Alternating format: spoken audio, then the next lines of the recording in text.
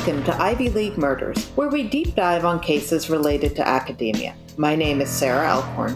I'm a Harvard graduate and a private investigator. My name is Laura Rodriguez McDonald. I'm a University of Miami grad, longtime crime aficionado, and part of a fourth-generation NYPD family. Laura and I don't always agree on everything. With her NYPD roots and my criminal defense background, sometimes we find ourselves on opposite sides of the jury. We do share a mutual passion for crime solving, and we both grew up in Cambridge, steps away from Harvard University. In Ivy League Murders, we discuss cases where the best of the best make the worst decisions. We look at people who seemingly have it all and throw it all away.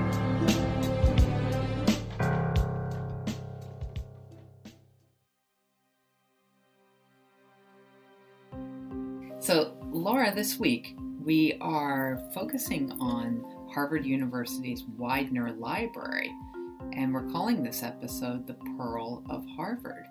We kind of joke sometimes and say we have more cases about Harvard than all the other Ivies combined, and perhaps it's because this is our hometown, so these are very familiar places to us. It's kind of fun to do these cases of places that we've spent so much time. It's true, and we were actually in Harvard Square yesterday, and we were going to go and try to take pictures of the Widener. And it was curious because Harvard Yard, for the first time in my life, they asked us for Harvard IDs. They don't want anyone who's not Harvard going through Harvard Yard, and that's the first time. I know, which is very unusual because the school isn't even open right now. So Laura and I were joking around about, we wonder if it's about Ivy League murders.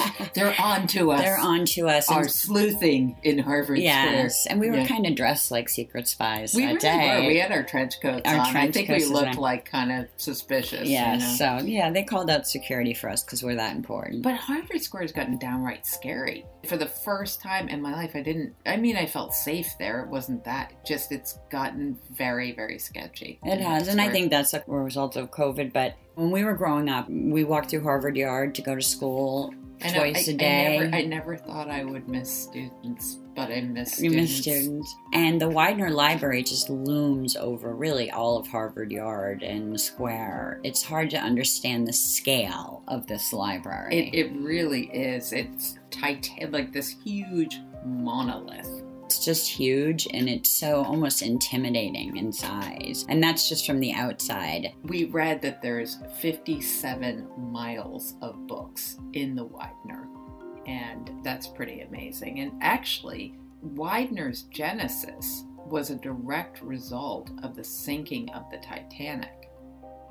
Then this is what's really interesting about the Widener and really about the book collection, because it really was built to honor a great book collector. That's right. And so the Titanic set out on her maiden voyage from Southampton, England on April 10th of 1912. There were 2,224 passengers on board.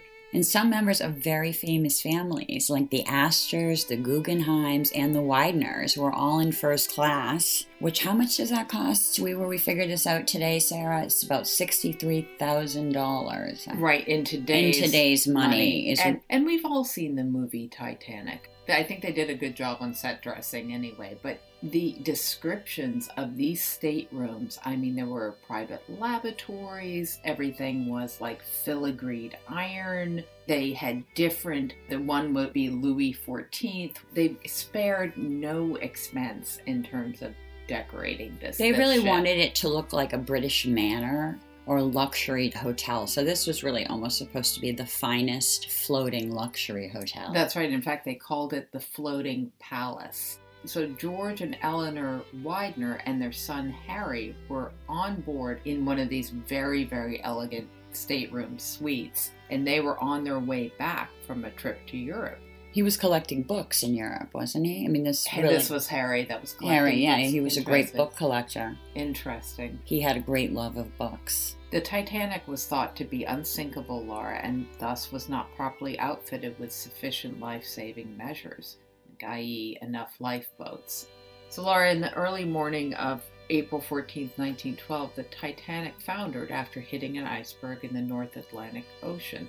the enormous vessel cantilevered to one side, leaving the lifeboats on the other side unusable. In other words, like, these lifeboats were in the water, these were suspended right, so too only high. half were available. So and they had an inefficient number of lifeboats to begin with because they thought nothing's going to sink this ship. As it became clear that the unsinkable was sinking, women and children were chosen to take the remaining lifeboats. Of the 2,000 plus passengers, 1,500 people perished in that 28-degree water. Laura, a human being can only survive about 3 or 4 minutes in water that cold before succumbing to hypothermia. Of its notable victims were George Widener and his son, Harry Elkins Widener. They both perished that night in the tragedy. The night of the sinking, the Wideners had hosted a dinner in honor of the captain of the Titanic, Edward Smith. The restaurant on the Titanic was dubbed the Ritz and served oysters, roasted squab. I just think it's so interesting that the Wideners, you had found that out, that the Wideners had hosted a dinner party that night for the captain of the Titanic, the night of the sinking. In this special restaurant, which was only available for the first class. That's right. Where they could eat all day and pay a little extra for, which was dubbed the Ritz. So, Laura, the Wideners were considered nouveau riche. So we looked into how they made their money, which was kind of interesting. So George's father, Peter Widener, or PAB. So George's father, Peter Widener, or PAB, started out as a humble butcher in Philadelphia. He then expanded and opened several butcheries. Widener, who was pretty politically savvy, he won a contract to provide mutton to the Union troops who were stationed around Philly. So he made about $50,000, which is worth about $1.5 million today. Then he hooked up with a guy named William Elkins, who was also an entrepreneur, and they invested the money into horse cars. Looked into horse cars. They're kind of interesting. They're kind of like the pre-train, pre-transits. Mm-hmm. They're like basically long horse carriages that were drawn by horses, and they could fit up to about 15 passengers. And it was basically like transport prior to the trains. Right. They made a lot of money, but with the advent of trains, they made even more money. Well, with the advent of trains, Elkins and Widener formed the Philadelphia Traction Company in 1883. The same year, and to keep it all in the family, Pab's son married William Elkins' daughter, Eleanor. So now, two enormous fortunes united two of Philadelphia's most prestigious families. Whether they were in love was anyone's guess. That's right. Whether Eleanor and George were in love, or whether it was kind of this arranged, you're going to marry this guy, you're going to marry this woman. Right, keep it all in the family, keep the business. In the family. Yeah, absolutely. Well, marriage was considered a lot different back then. Mm-hmm. So both Elkins and Widener, they weren't just into trains. They were into U.S. Steel, U.S. transport.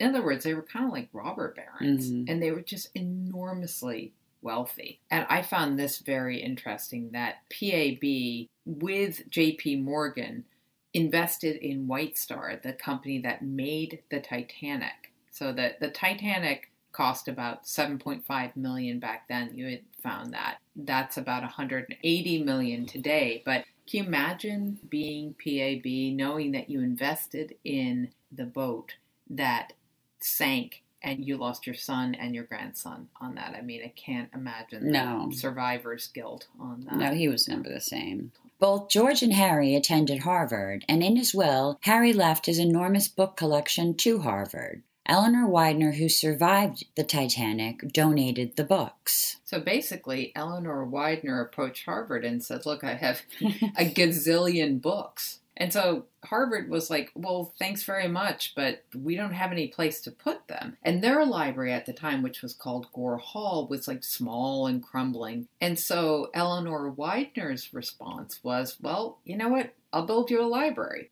So since its inception in 1915, the Widener has been home to rumors, speculation, and according to some accounts, ghosts. We'll cover the latter with our friends from Hauntingly Yours who specialize in the paranormal. That's going to be episode 2. With our good friend Denny. He's got some very juicy, spooky stories. And he's an amazing storyteller. Yeah, so right. we really look forward to that. And we're gearing up for Halloween here, by the way. Yes. Just to give you a hint. As you walk up the wide and elegant staircase of Widener, one is greeted on either side by murals painted by John Singer Sargent, commissioned in 1920.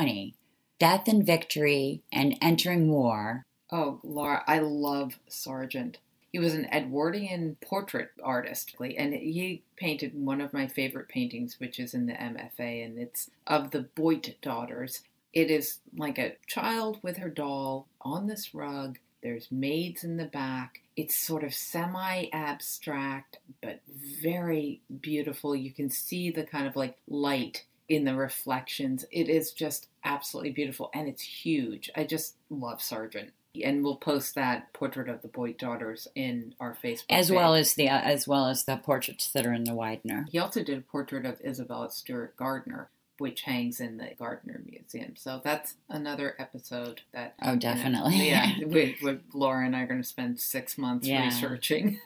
So anyway, back to the Widener. So as we mentioned, the Widener contains 57 miles of books. This thing is bloody enormous. It really is. And I've mentioned in a past episode, my mother retired from the Widener. That's right. She worked there for 20 years. For 20 years. And so I was forced on a few spring breaks and Christmas breaks to work myself in the Widener. I did not at 18 have an appreciation for. And it is enormous. It's really funny. I feel like, okay, as an undergrad, I studied in the Lamont Library. It's kind of a modern 60s kind of thing. I feel like Widener was just so big and kind of intimidating. It is intimidating. It's just so large. There's also, so the reading room, there's a memorial to Harry Elkins Widener, the son, with all of the books. And this place just looks like Gothic cathedral in the middle of it. And in it, there's a portrait of Harry Elkins Widener. And our friend will talk about what happens when that portrait gets moved. That's in episode 2. And then I think there's some homage to George as well, but Harry is really featured. He's, pretty prominent. And he had some pretty famous books, didn't he, Sarah? He did. He had,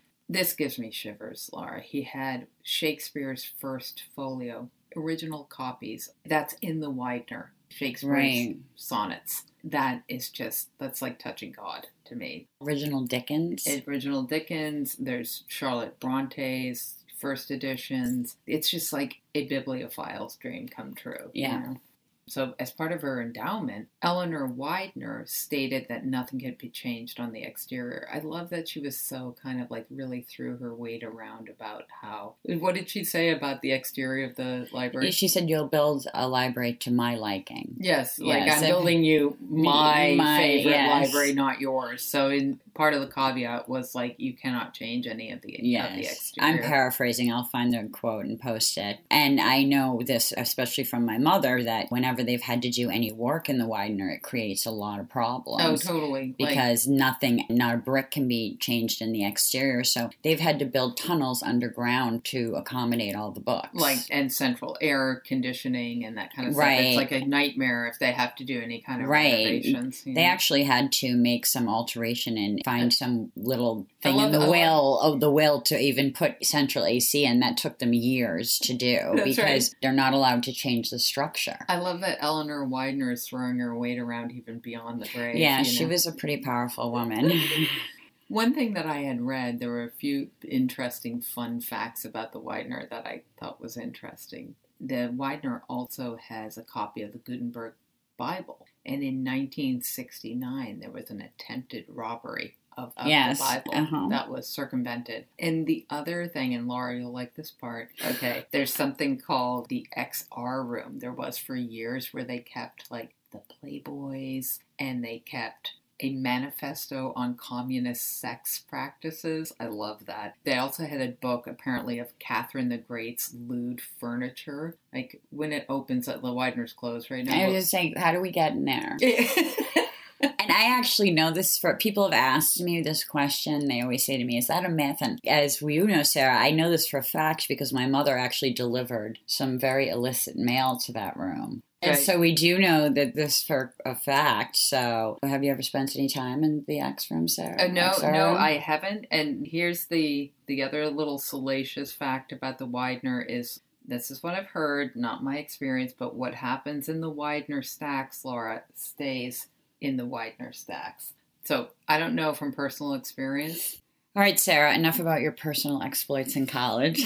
Back to more serious things. At the 1915 dedication, Eleanor Widener met Alexander Hamilton Rice Jr. What can you tell us about him, Sarah? So Rice was a surgeon and an explorer. He was an adventurer, and he mapped unknown parts of the Amazon. So the beautiful and widowed Eleanor Widener met the dashing adventurer in June of 1915, and they married in October of the same year. So at her wedding, Eleanor wore a $750,000 string of exceedingly rare, uncultured pearls that she had saved from the Titanic. And it is our honor and our pleasure to introduce a very good friend of mine, Ron Winston. Ron is Harry Winston's son. Harry Winston was the famous jeweler, and we are sitting in his beautiful house in Westchester.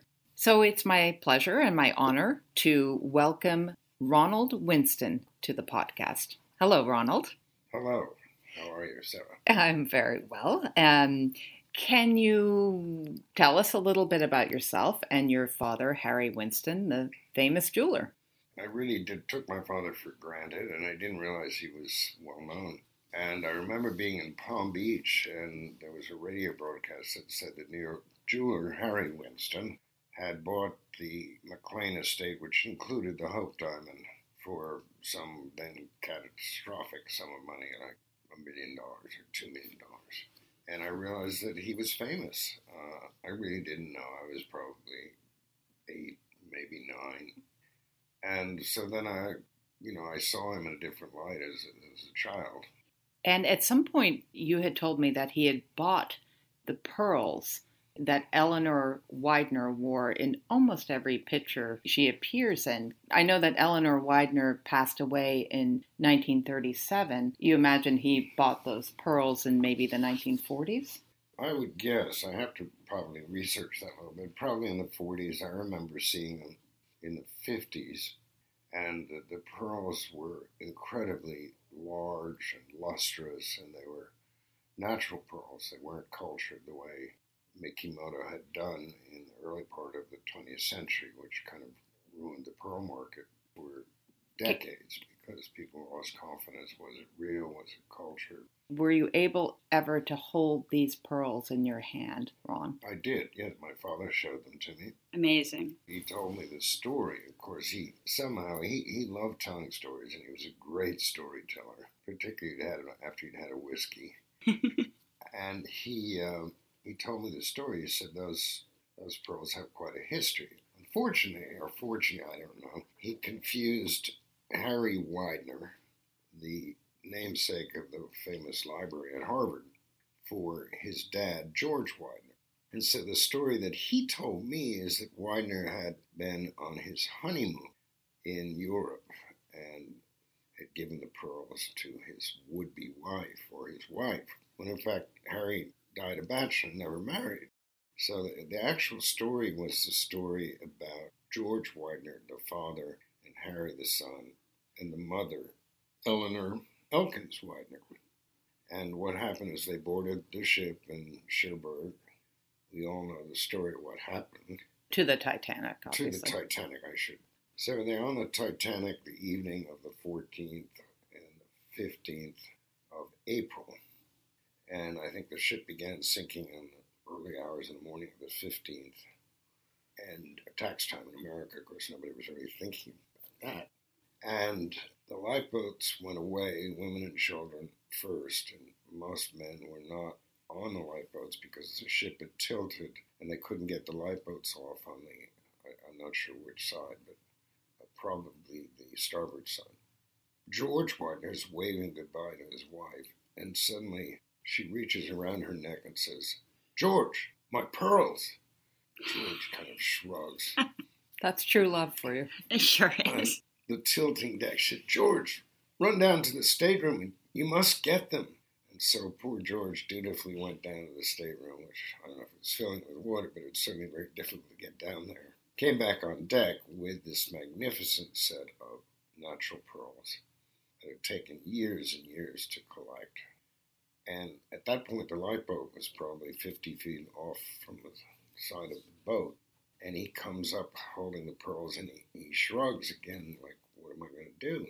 And so Eleanor, his wife, said, throw them! George winds up with his best baseball pitch and throws them, and she misses them, and they wrap around the bow sprit of this little lifeboat. The pearls miss the lifeboat. No, the pearls miss Eleanor, and she didn't catch them, but they wrapped around the bowsprit of the lifeboat, and she reached over and grabbed them, and my father kind of looked at me and smiled and said, darling, they almost went back to the ocean from whence they came. What made these pearls so unique? I know that they were not very cultured. Large, very perfect. They weren't dimpled. They were the creme de la creme of the fisheries, which probably came from the Middle East, from the Persian Gulf, where a lot of pearl fisheries were, and it's a thing that's no longer done anymore. It's a dead industry. And how long did your father own them? I don't really know. He probably owned them, I would say 10 years, because I saw them probably in the early 50s, and he probably bought them in the early 40s. Do you know what became of them, or? I think he sold them to a Middle Eastern client. I don't know at this moment. And then just so our listeners know, you went to Harvard, and then you actually got to experience the Widener Library firsthand. I did. I never really, maybe once, but other than that, not got into the famous stacks of Widener Library. I never saw the pornography collection. You never made it to the XR room? Made me improperly educated gentleman. And I do remember working there. Mostly I worked not in Widener, but in Lamont Library next door, which was very modern and light. And Widener was dark and dungeony, and it was sort of designed like an Athenian palace. Did you feel a connection to the library since you had been connected to the pearls and to the history? I'm not sure I really thought about it then. Interesting. Because I hadn't gone to Harvard yet. It was probably early 50s. Uh-huh. And I went there in 59. And I guess I'd forgotten about the story, but I reimagined it. And we had read a little side note on Harry Winston that at the age of, so tell us a little bit about your father, because to me it's a marvelous sort of rags to riches story. Well, he was a great rags to riches story. They came over from Europe in probably 1889 or 90. My father was born on the Lower East Side, and the family was desperately poor. Sort of cold water flat, you know. I guess, yeah, they lived on Essex Street, a cold water flat, family of 6, 4 children, and they lived on, unbelievably, $1 a day profit from the little jewelry store, food, clothing, and shelter. I had read that your father spotted a emerald in a pawn shop and bought it for a quarter, and it was worth a lot more. Is that a true story? It is a true story. When he was 12. When he was 12. Yeah. That is a true story. I think that happened in New York, and they later moved to California in the very early days of L.A., and he made a huge profit for the family. My grandfather was not a very good business person. He was always telling people, well, you shouldn't buy that diamond ring. You should go home and feed your family. Because his family was starving. And his father's name was Jacob Weinstein, is that correct? That's right. And didn't Jacob warn Harry about his sort of obsession with jewels? Well, he was a very philosophical guy, reflective, and he always said to my father, you make too much money and one day your possessions will possess you. That's sort of the theme of oftentimes on Ivy League murders, don't you think? Oh, Laura? yes, we explore that a lot, and sometimes that can be the case, but not always. Ron, it has been absolutely wonderful seeing you and speaking with you, and you really do honor us with your presence. Well, the pleasure's mine. I love to tell the stories. Thank you for having us here. Thank you. So, wow, what an honor to talk to Ron. That was just awesome. And I hope you guys have enjoyed this episode. It's a little offbeat, it's a little off our beaten path, I think. And this is Harvard's Widener, the Pearl of Harvard. We couldn't pass up an opportunity to talk about these pearls and in the history of Harvard, but this is really just part of our episode, because in the second half, we're going to really talk about some of the mysteries and some of the hauntings and some of the paranormal things that have happened at Harvard over the hundreds of years. And that's with Denny O'Rourke, and his podcast is called Hauntingly Yours. And if you hold on, we'll play you his trailer. So you will hear from us next week. Yes, that's right. So stay safe. And stay spooky. Edgar Allan Poe once wrote, "The boundaries which divide life from death are at best shadowy and vague. Who shall say where the one ends and where the other begins?" Take a journey with me, DC O'Rourke, your personal guide for the paranormal. We will go all around the globe looking for haunted places. We will break down the history and ghostly lore together from within the comforts of wherever you're listening from. We will find the secrets that have been hiding within the walls of these places for so long in my podcast, Hauntingly Yours, a podcast for the paranormal where the spirits are always waiting. Available on all listening platforms. Please do not forget to review and subscribe.